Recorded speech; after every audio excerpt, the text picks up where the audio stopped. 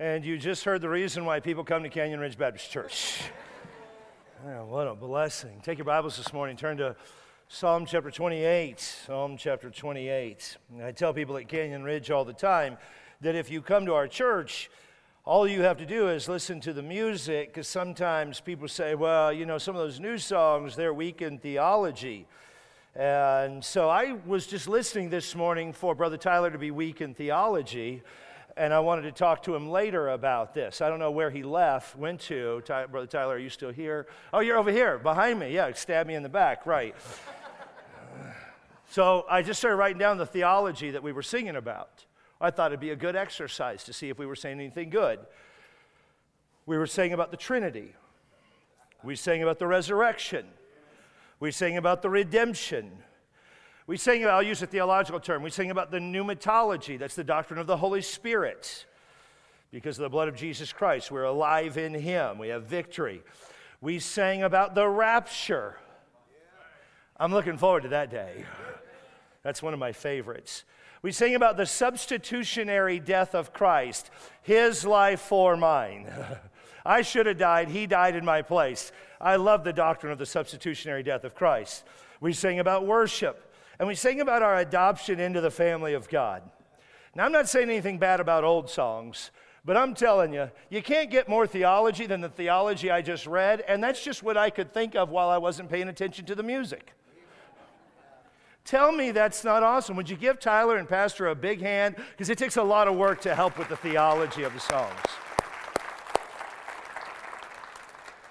Hours and hours a week and a month and just tons of time goes into selecting that. It doesn't just come natural. It is a lifetime of preparation and work. And man, it was a blessing to me, Brother Tyler and Pastor. Thank you for that. Thank you for the opportunity to be here. I've looked forward. It's like I looked up and there was the word.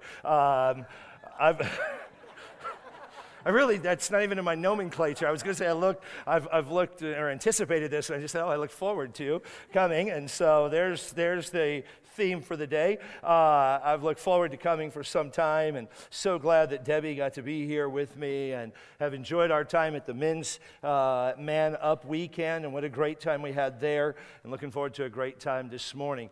Did I ask you to find Psalm chapter 28 in your Bible?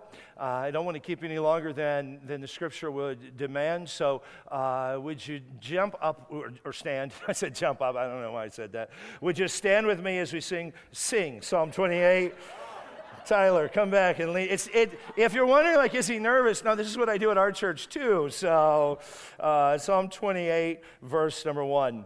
Now, let me tell you a little bit about Psalm 28. To me, Psalm 28 is probably, other than the Garden of Gethsemane passage in the Gospels, Psalm 28 is probably the most difficult passage in the entire Bible, just for me. Now, again, you could have different ones. But it's heart-wrenching to me when you know the background of what's going on here. King David, who by everyone's account would be considered one of the greatest men in the history of the nation of Israel.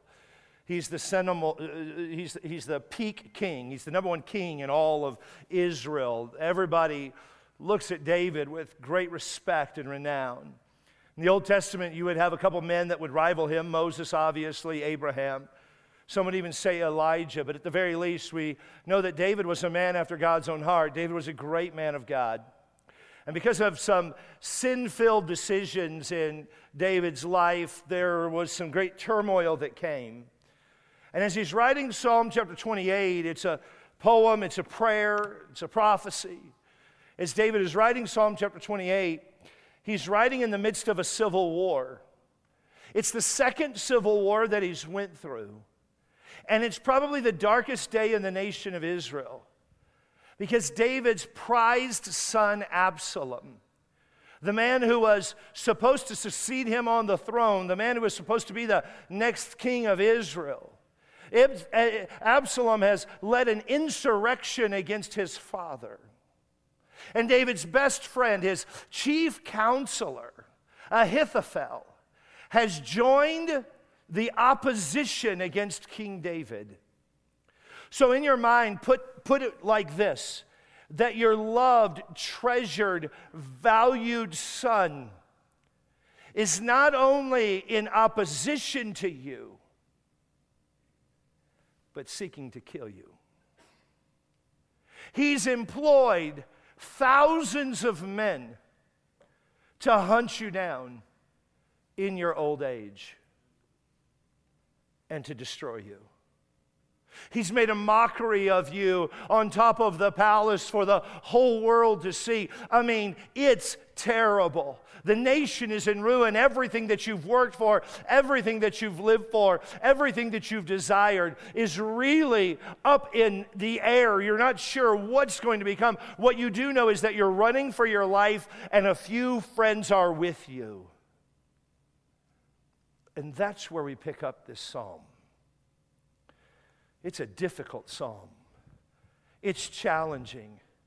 I love my dad. I'm close to my dad. I have a good relationship with my dad.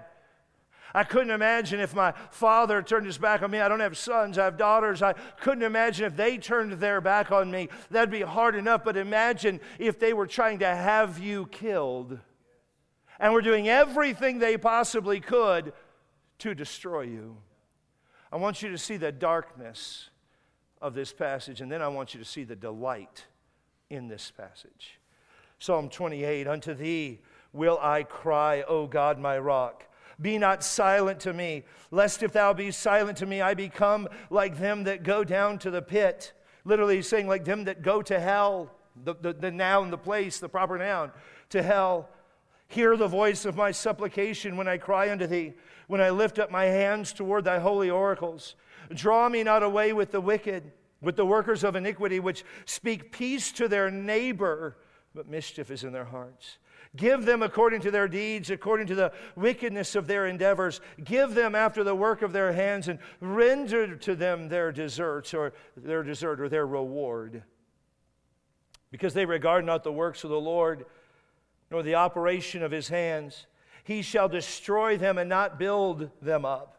Blessed be the Lord God, because he hath heard the voice of my supplication. The Lord is my strength and my shield. My heart trusteth in him, and I am helped. Therefore my heart greatly rejoiceth. With my song will I praise him. The Lord is their strength, and he is the saving strength of his anointed. Save thy people and bless thine inheritance. Feed them also and lift them up forever. May the Lord bless his word. You may be seated. As we open this psalm, we are immediately struck by David's prayer. He is saying unto thee, O Lord, my rock, be not silent. It's a prayer of fellowship. David, in this time of great crisis, immediately needs communion with God. I don't know if you've ever been there. I assume that you have if you're a follower of Jesus Christ. In times of difficulty, in times of trial, when no one could comfort you, when no one could help you, you have God to go to, and he's a friend for sure that sticks closer than a brother. But I don't know if you've ever been to that place where you just have to cry out to God, because if he doesn't answer, there is no comfort that can be had apart from the comfort of the Lord. That's where David is. It's a desperate prayer. Hear my supplication when I cry unto thee, when I lift up my hands toward thy holy oracles. God, I'm crying out in despair. He's lifting his hands to God. He's pleading with God. It's not really a lifting of hands like we would do to worship or something like that, just an exaltation to the Lord and his goodness. It's more a cry in verse number 2 of like, God, where are you? That's what he's saying. I lift up my hands to you, God. He's praying for protection. Verse number 3, draw me not away with the wicked, with the workers of iniquity, which speak peace to their neighbor, but mischief is in their heart. He's saying, don't draw me away. God, I know the end of the wicked. Don't take me. Don't make me like them. God, these people, they're hypocritical. They'll tell you one thing while they have an intent to do something completely different. They're a snake in the grass. You think they're fine, but they're going to bite in return. He goes, God, that's what these people are. There's no resolution with them. Mischief or evil, this word mischief is an adjective describing the evil nature of their heart. God, mischief is in their heart. Here's kind of what David is saying. God, I got nobody to go to but you. I'm not sure, God, who I can trust. I've been violated, and people have turned their back on me, that have committed to me that they would always love me, we'd always be friends, that we would always stay close together. I mean, in other passages, David talks about Ahithophel, that we sought sweet counsel together. We went to the temple and we worshiped together. We prayed together. I mean, we are brothers, man. We've went through difficult times of war together, but we've went through awesome times of worship together. Now you've turned your back on me. And David is distraught. David is sad. David feels rejected. And David's human. Look at verse number 4. Give them according to their deeds. I like David sometimes, because he's like me. I don't know about you. You guys are all probably really holy, but at Canyon Ridge, we know the pastors got it messed up sometimes. And David is praying, God, give them what they deserve. They're bad people. Reward them for their evil. This is what's called an imprecatory prayer. The word imprecatory just means a curse. David's literally like praying, God, please curse them. Nothing sounds like loving Jesus like this prayer to me. I love this sometimes. I live in California and I hate the Lakers. I don't care who you like, I hate the Lakers. If you don't know who the Lakers are, it's a basketball team that LeBron James plays for. Though I like LeBron James, I prayed an imprecatory prayer for the Lakers after they won their last championship. And let me just tell you, my imprecatory prayers work. The whole franchise has fallen apart. Lord, reward them for their evil deeds. And I'm kidding about the Lakers. I'm not kidding about what David went through. David prayed, Lord, give them according to the wickedness of their endeavor. They're trying to destroy your people. They're trying to destroy your kingdom. Give them after the works of their hands. Render to them their desert, their reward, or what is deserved. They don't regard your works, Lord, the operation of their hands.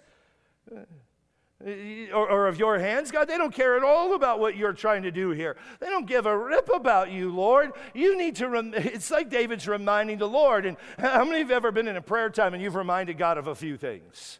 I don't think that's always, we have an example here. God doesn't judge David for that. David's just crying out from his heart, like, God, please give them what they deserve. Reward them for the operation or for the activity that they've been doing. This is what David says, God's going to destroy them. He's not going to build them up. And then notice verse number 6. Blessed be the Lord, because he hath heard the voice of my supplication. Notice David's declaration of dependence. His declaration of dependence. In America, we are an independent group of people. If you travel the world, we are the most independent people on the face of the planet.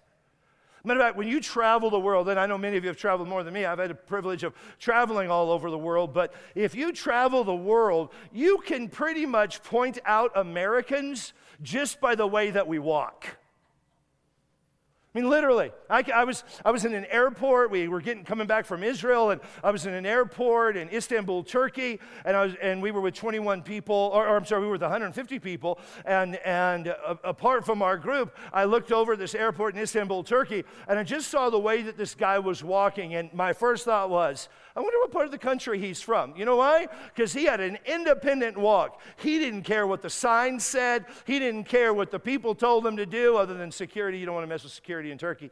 And they don't take that lightly. They don't really argue in the rest of the world like we do here. But he's just walking like normal.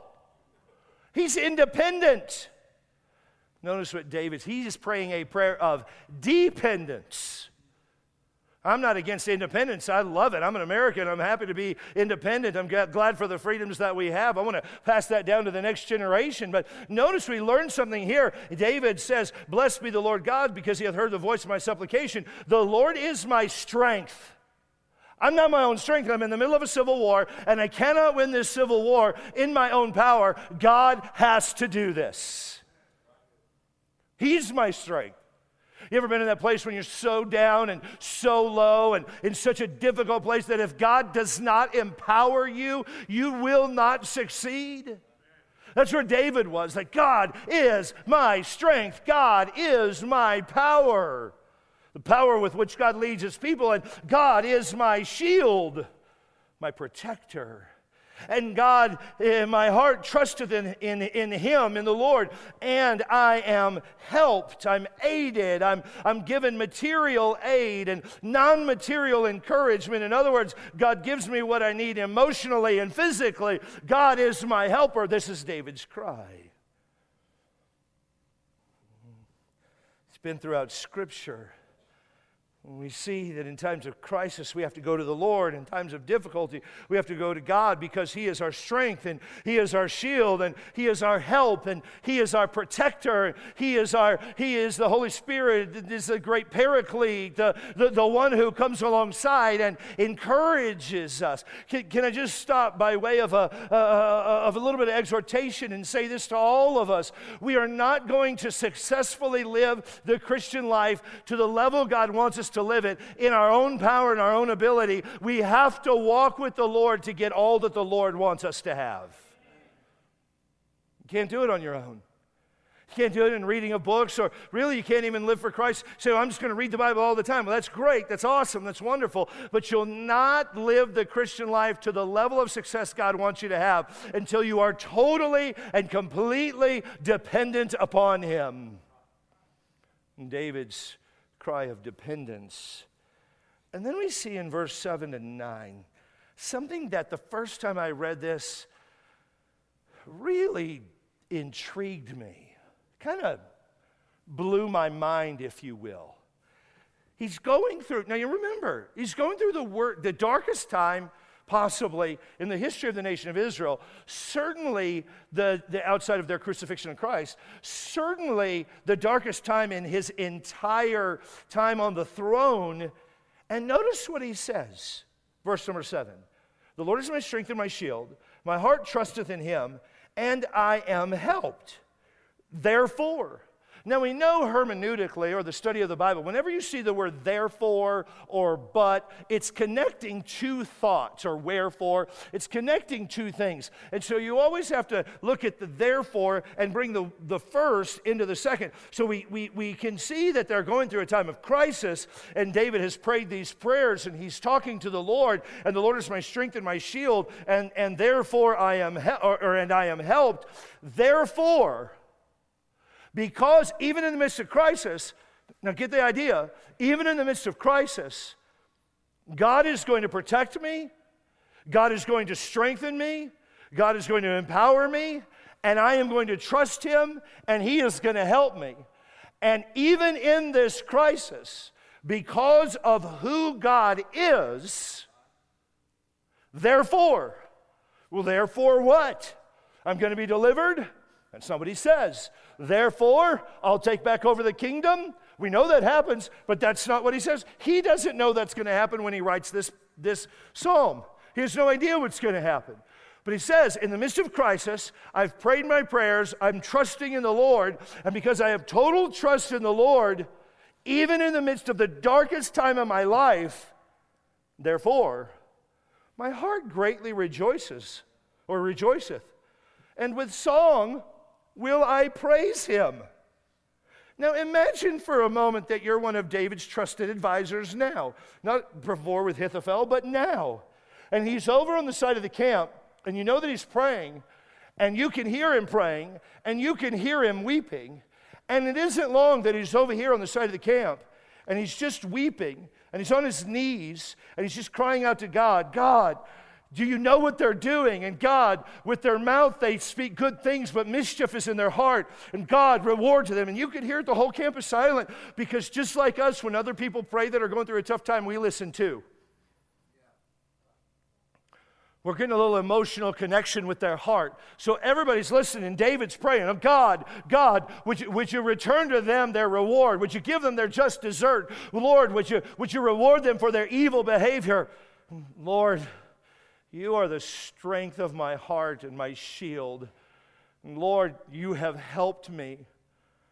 Therefore, because You've helped me, I'm going to rejoice in You. And then you know what he starts doing? he starts singing. Now imagine he's singing. And David could sing. Unlike me, David could sing. So imagine Tyler is sitting here singing. And you're with me over here with the people that aren't allowed to sing. Well, I'm in the non-singing crowd. I'm the best non-singer in our church. And you're over here, and you totally identified with the suffering, but now you hear the singing. You got the suffering because you're with King David. You're running for your life. Absalom has put a price on your head too because you're helping his dad. Ahithophel wants to have you killed. He's having your family arrested. I mean, you're suffering as well. David's suffering more, but you are certainly helping him bear the burden of suffering. So you get the suffering, but then you hear the guy over here singing. With my mouth I'll speak praise to the Lord. And I don't know what psalm that he is singing. The scripture doesn't give us insight into that. One of my favorite songs right now is the Getty song, The Lord is My Salvation. And man, I just love that song. And maybe he's singing a psalm like that or a song like that. And he starts singing and you look at your friends and like, has he lost his mind? He's singing. He's singing in a time of war. He's singing in a time of attack. He's singing when everybody has left him, and it's just us few 600 men, and we're being chased by thousands of men. And Joab is kind of a loser anyway, but Joab is with us, and David is singing. And David stands up and he walks over and he goes, "Hey, if you guys are wondering why I'm singing, I just want you to know this. With my song will I praise the Lord. The Lord," verse number 8, "is my strength. He is the saving strength of his anointed. Save thy people and bless thine inheritance. Feed them also and lift them up forever." I will greatly, in the middle of verse number 7, "therefore will I greatly rejoice." That literally means a celebration. David moves from suffering, imprecatory prayers of great lament, and he stands up. And get the idea here. He makes the decision to celebrate who God is. He makes the decision to celebrate who God is.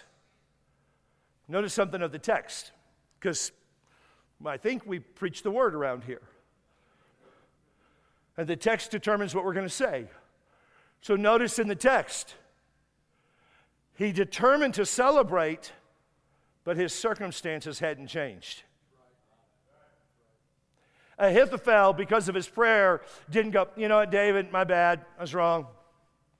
Absalom didn't come find him and say, "Dad, I am so sorry. Can we please restore the relationship?" No, none of that happened. His circumstance stayed the same, but he determined to celebrate who God is, not because of the condition of his circumstance, but because of the character of God. Yeah. The Lord is their strength.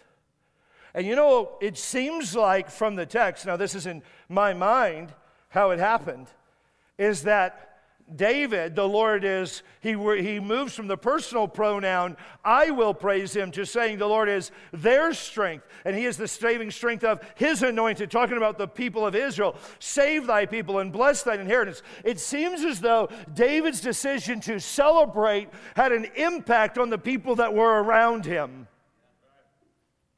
In my mind, I see him in that place of suffering, and then he starts singing, and the crowd's going, "Dude, what's going on with David?" And David comes over and he says, "Hey guys, I don't know where we're going, and I don't know how we're going to get there, and I'm not exactly sure, but I can tell you this: God is the strength of my soul. God is the song of my heart. God is still good. God is our shield. Guys, I want you to remember, we're going to keep praising the Lord in times of good, and we're going to praise him in times of bad. The Lord giveth, the Lord takes away. Blessed be the name of the Lord." We're not going to run from him. We're still going to celebrate who God is and what he's done. So guys, I just don't know what else to tell you, but I command right now that we have a celebration service as to who the character of God is.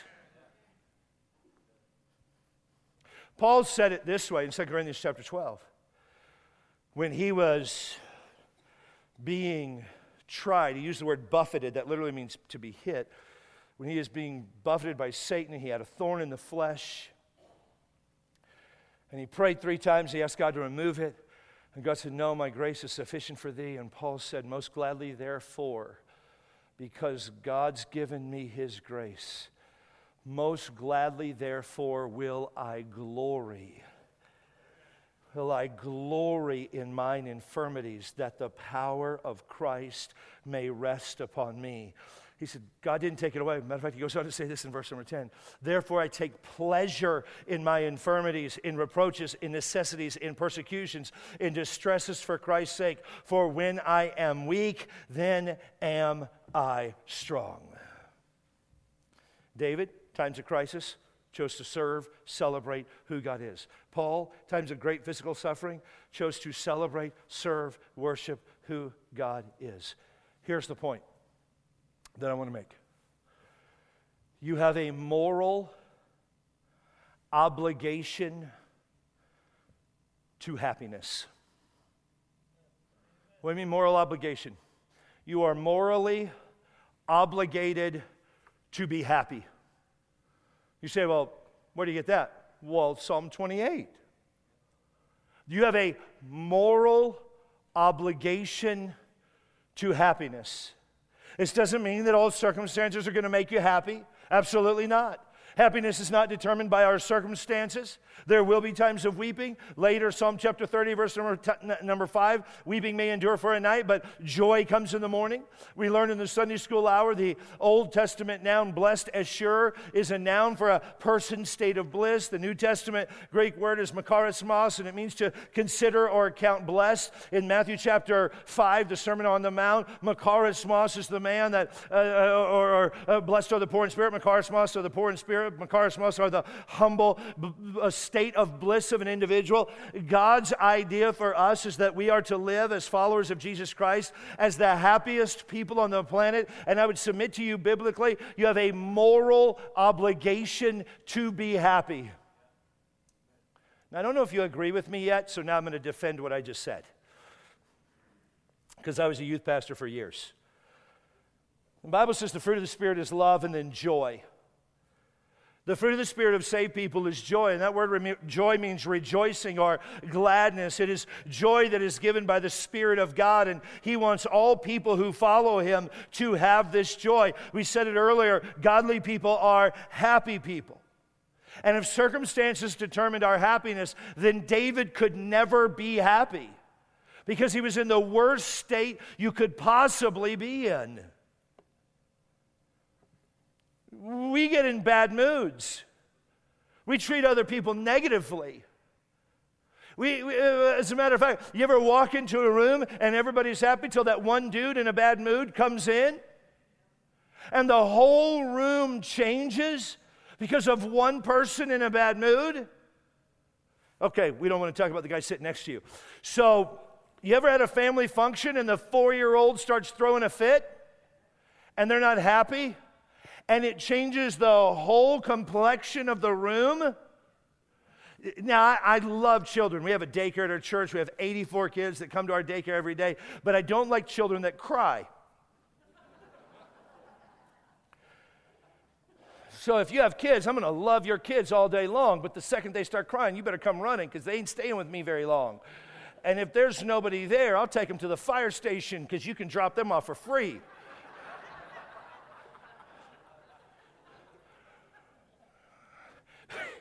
Yeah, I'm not kidding. Even when my kids started crying, I just hand them back to Debbie like, I don't know what to do with them. I tried giving them a spanking. That didn't help. But you ever been at a restaurant and everything's going well, people are having a good time, and then that one family with that kid is sitting over there and the kid starts screaming, and mom and dad are acting like the kid ain't screaming.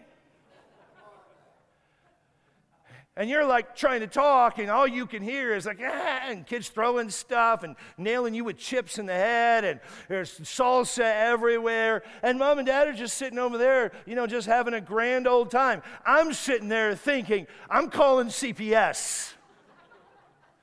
So this is what I do, because I'm not always a good Christian, but I'm a good citizen. So I stand up, if we're like at a fast food place that has a fountain drink place, I don't drink fountain drinks very often, but if I do, I'll walk up, I'll just stare at the parents.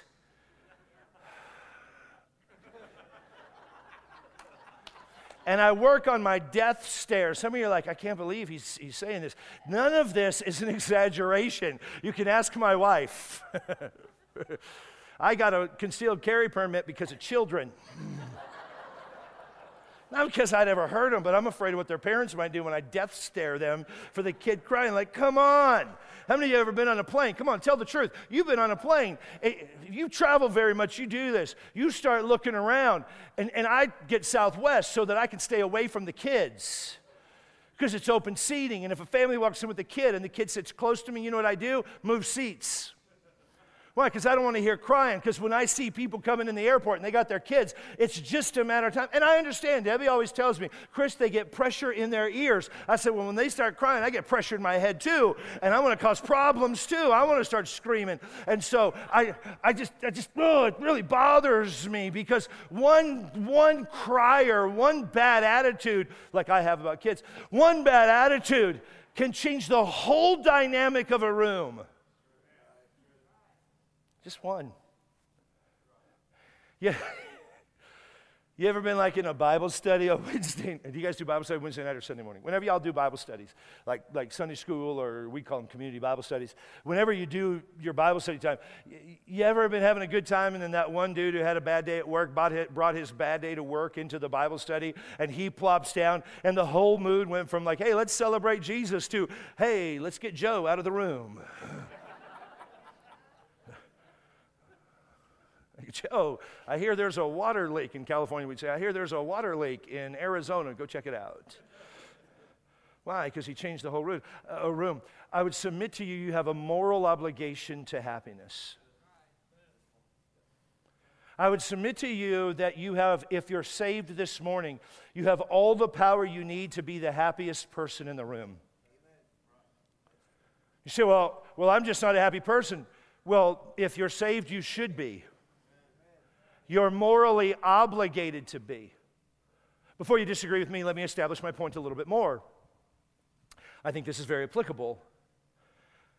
Dad, have you ever come home and brought your bad day to work home? And the whole family, as soon as you get home, they run and hide because they can tell Dad's in one of his moods. See, it was funny when we were talking about the kids. And it was my problem. But now that it's your problem, everybody's quiet. Like, oh, I don't like this one anymore. He could talk about how bad he is, but whoa, I came home in a bad... Or how about this? How about you're driving through the fine streets of liberal Kansas, and you don't have your seatbelt on? And Officer 5096 spots you. And he lights you up. That's your pastor's badge number. It's public knowledge if you didn't know that. If it wasn't, it is now. And he lights you up and you get a ticket. And you bring that home to your family. And you change the whole course, in some cases, for weeks of your family because you decided not to rejoice. Because circumstances didn't go your way. Maybe you're not even like the verbal bad mood guy. Maybe you're just like the sullen guy. You're the sullen guy that walks into the house and you just go to your room. And you're not a bad mood guy, but you're not a good mood guy either, or lady. You just sit in the room and you read your Harry Potter novel or whatever you do, and you play video games, and you just sit in there and you have no interaction with folks around you. Your kids don't really know you. Your wife doesn't really know you. If you're single, your friends don't really know you. You just come in, and it's all about you, and you just have to get away. Literally, I understand sometimes about getting away, but you get away every single night, and you've done it for years, and you don't bring any type of joy or happiness into your home. You walk in, you shower, you change your clothes, you do your thing. We have guys that we're working with all the time that do this, and they walk in, they walk to their room, and they get on Netflix, and they watch Netflix for 4, 5, 6, 7 hours until they go to bed, and they can't figure out why it is their family's not happy. Because after all, Pastor, I've not said anything bad. Right, dude, but you haven't said anything. You don't have a moral obligation for silence. You have a moral obligation for happiness. You say, well, I just can't control my mood. That's a lie. Let me prove it to you. So stick with me for a second. Let's say that I was the world's wealthiest man. It's a dream. I'd probably give it all away, so I wouldn't be wealthy very long. But let's just say that I was the world's wealthiest man for the sake of the discussion. And I said, okay, anybody in the room this morning, you got to sign a contract with me, but I'll sign a contract with you that for the next year, every week that you go one full week without losing your temper, and you're happy for 168 hours in a row. Or if you're not happy, through the power of the Spirit of God, you fake happiness. Literally, you fake happiness. Because you're morally obligated to be happy. And we're morally obligated to control our mouth, our tongue, and our emotions.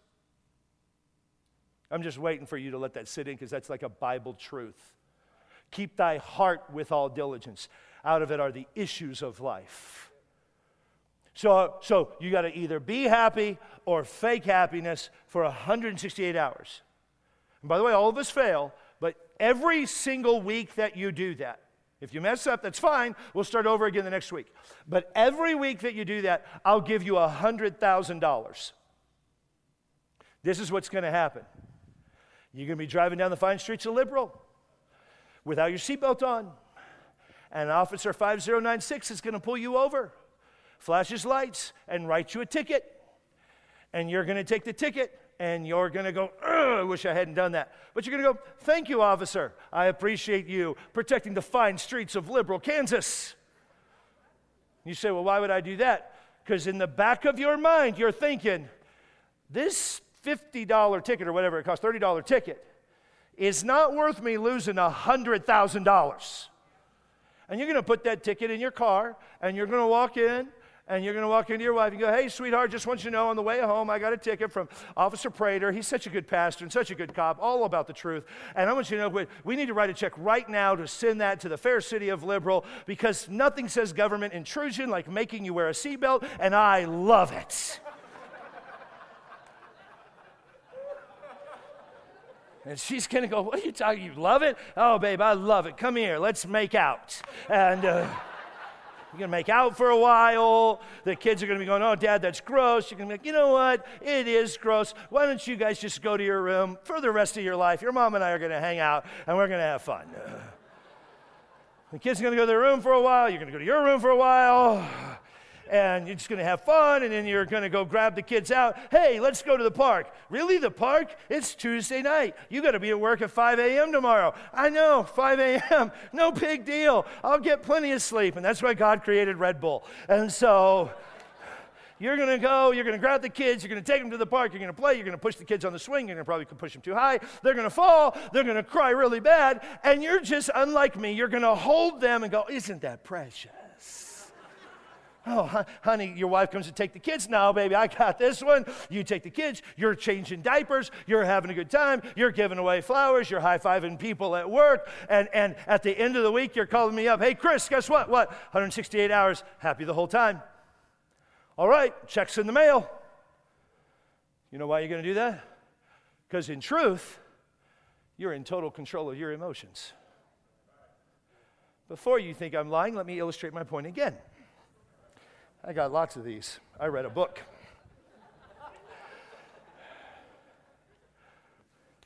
You ever been in the middle of a fight with your significant spouse? or your insignificant spouse. Who says this stuff? So you ever got in a fight with your spouse? I mean, you're just going off and they're going off, and it's a heated discussion about laundry. Because let's be honest, most of our fights are worthless. I mean, we fight about the dumbest of things. I mean, how many of you ever got in a fight because your spouse lost something? Oh, man, I do that all the time. Because I'm somewhat like to think of myself as organized. And my wife likes to think of organization as a sin. And so it's not bad. We've been married 25 years. Believe me, she has a lot to say. And sometimes those two don't coexist well. But even in the midst of our argument about losing stuff, you know what? It's never happened. We've never found anything because we're too busy arguing. And in the midst of your argument about losing stuff or whatever it can be, and it's heated. It's really heated. How many of you know what I'm talking about, those heated arguments? I'm not talking about like violent or anything, but you're questioning whether or not the institution of marriage was ever God's real intent or a cause of the fall.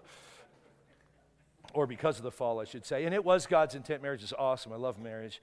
Debbie and I have been married 25 years, and I've enjoyed 18 of them. It's been awesome. We had a few rough ones there, and God's given us a great marriage. I love it.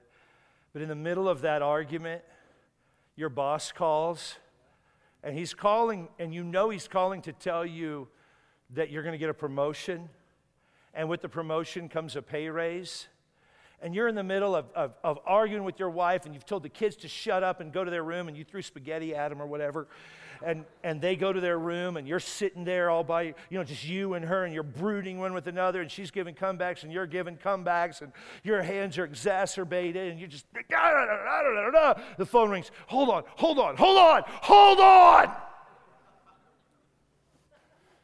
You look and see it's your boss. Hey, George, how's it going? No, things are great. How many of you know that feeling? Yeah, everybody said yeah, and a few of you are honest enough to raise your hand. Yeah. You know why? Because you control your emotions. You control your happiness. If you didn't control them, you wouldn't have a moral obligation. One philosopher said this: the happier you act, the happier you feel. The truth is, our actions, we think, are determined by our feelings, but our feelings respond to our behavior. How you act should influence your feelings more than your feelings influence your behavior. You ever hear of the placebo effect? Like they test two drugs, one's a sugar pill, one's a real drug, and they want to see the placebo effect. How does a sugar pill that's told to the participant that it's the real drug, how does it affect this person's body in comparison to the person who took the real drug? In a New York Times article entitled "Placebos Prove So Powerful, Even Experts Are Surprised," doctors describe studies where fake hair products grew hair on balding heads. Some of you just need to start thinking hair.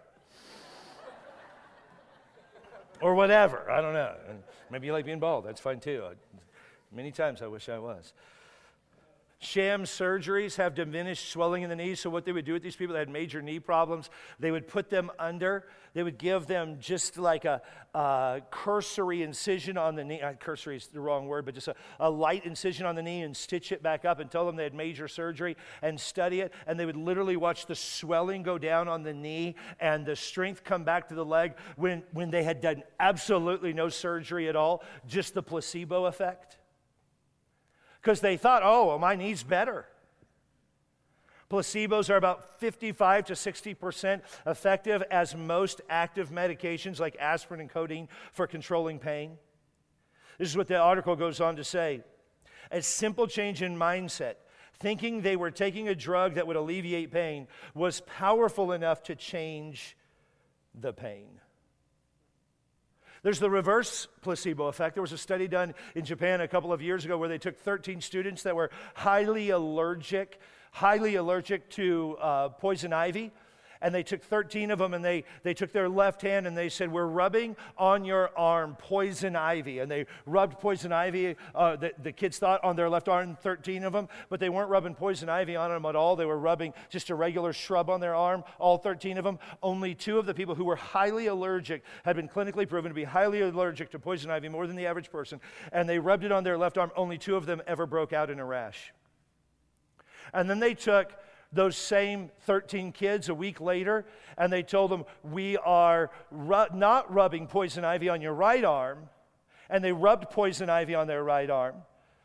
Let me get this backwards. Okay, so this is where illustrations break down when the guy speaking messes them up. So they took the 13 kids and they rubbed real poison ivy on them. Only 2 of them broke out because they told them it wasn't. And then they took the same 13 kids and they told them they weren't rubbing poison ivy on their arm, and they rubbed poison ivy on it, and none of them broke out. I should have read the illustration. Sorry, Pastor. Cut my love offering. That's a slow-rolling joke that Bobby got. Thanks. Some people say, well, Pastor, I struggle with being happy. What do I do? I got 4 things to help you. Just 4 things. Number 1, go to God regularly for happiness help.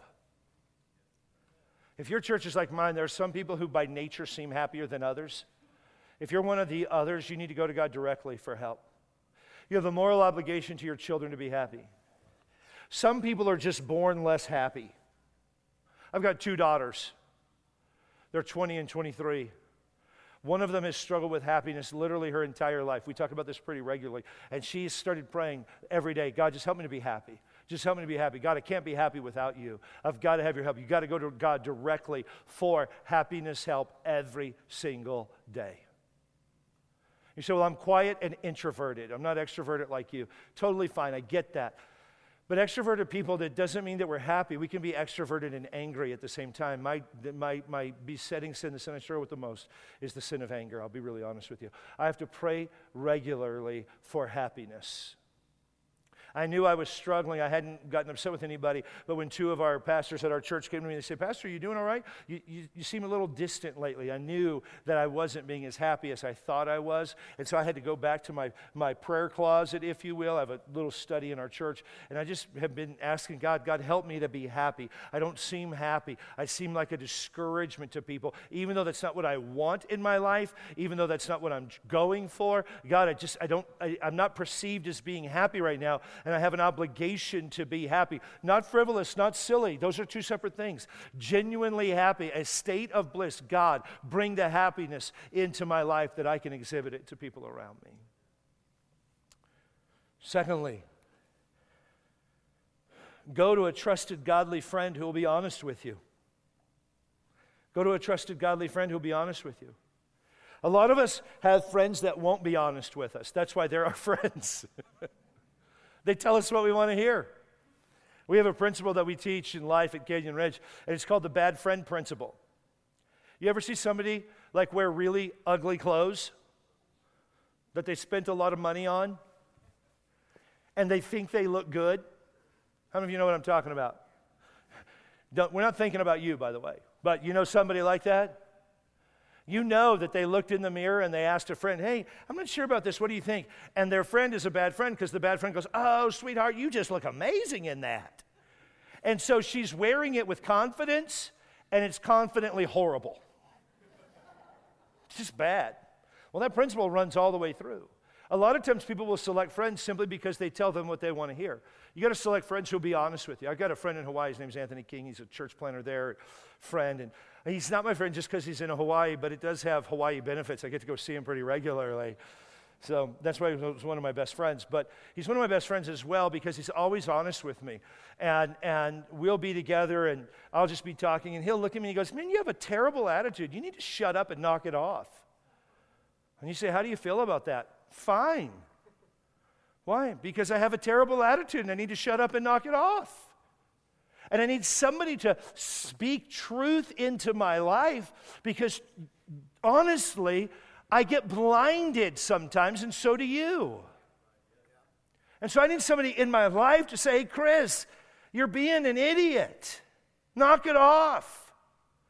I went to New York with my wife, and while we were there, we found out that one of my dear friends, Pastor Fergus Tennell, who pastors in Clovis, New Mexico, he was there as well. Same time. We didn't plan it together. We just both showed up in New York together, staying a half a mile apart in motels. And so, where else would you stay in New York? Central Park? But we're staying together, and we're walking through New York, and my wife loves to buy things for everyone but me. And so if you've ever been to New York, you know there's stuff to buy everywhere. And after a while, I'm like, Debbie, stop buying stuff. And she's like, why? I'm like, well, number one, we don't have luggage. She goes, oh, I'll buy more luggage. It's cheap over here. It's the knockoff stuff. No. And Ferg was with me, and Ferg goes, why don't you just shut up and let your wife do what she wants? She works harder than you do to keep stuff afloat around there. Now, you just shut up and let her do what she wants. He said, well, what'd you do? Well, I shut up and let her do what she wants. Why? Because I had a trusted friend in my life who was honest with me, and I was being a punk to my wife, and he was being helpful to me. You say, well, I don't know if I could be that vulnerable with somebody. Yeah. See, I've made a choice to the best of my ability, with the help of God and dear friends, to be as happy as I could possibly be. And I need them to speak into my life. Number 3, remind yourself that the second product of salvation is joy.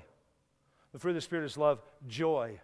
The second you got saved, the Holy Spirit moved into you. Ephesians chapter 1, verse number 13, in whom we have redemption through his blood. If you're here today and you're not saved, let me tell you, the first obligation you have is to trust Jesus Christ as your personal Lord and Savior. To come all the way in, not just believe he's a good God, not just believe Jesus is a good guy, but to receive him by faith and faith alone as your Savior. There is no true joy and true happiness apart from a deep personal relationship with Jesus Christ. And number 4, think on good things. Think on good things. You have a moral obligation to be happy, so think about happy things. The book of Proverbs, I think it's chapter 23, verse number 7 says, as he thinketh in his heart, so is he.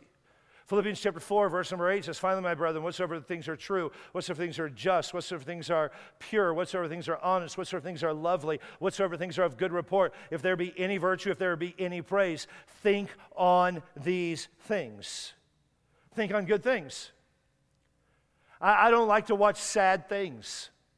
My wife will watch sad romance stuff. I don't like to watch sad stuff. It doesn't help me. I don't like to listen to sad music. I like to listen to happy music. Even music that I listen to that we wouldn't sing in church. Like one of my new favorite songs is that 60s song, mid-60s song, Sunshine, Lollipops, and Rainbows. You might think, well, that's stupid. I listen to that song almost every day. Why? It just makes me smile on the inside. You say, well, the world's not about sunshine, lollipops, and rainbows. I know that, but I wish it was. I know we go through difficult times. I know we go through challenges. I'm not burying my head in the sand, and neither should you. But think on things that are true, and things that are lovely, and things that are just, and things that are honest, and things that are pure, and things that are of good report. Just think on those. I told the guys, that's why I don't watch political news shows anymore. Why? Because I just get infuriated. It doesn't help me. I have a moral obligation to be happy. I've been in good moods and I've watched the wrong thing, and it caused me to be in a real bad mood. Our prayer this morning is that we'll be a happy people. And happiness starts with knowing Christ and living for him and going to him for happiness and having some good friends around us and reminding ourselves that joy is a product of salvation and thinking on good things. Father, we could continue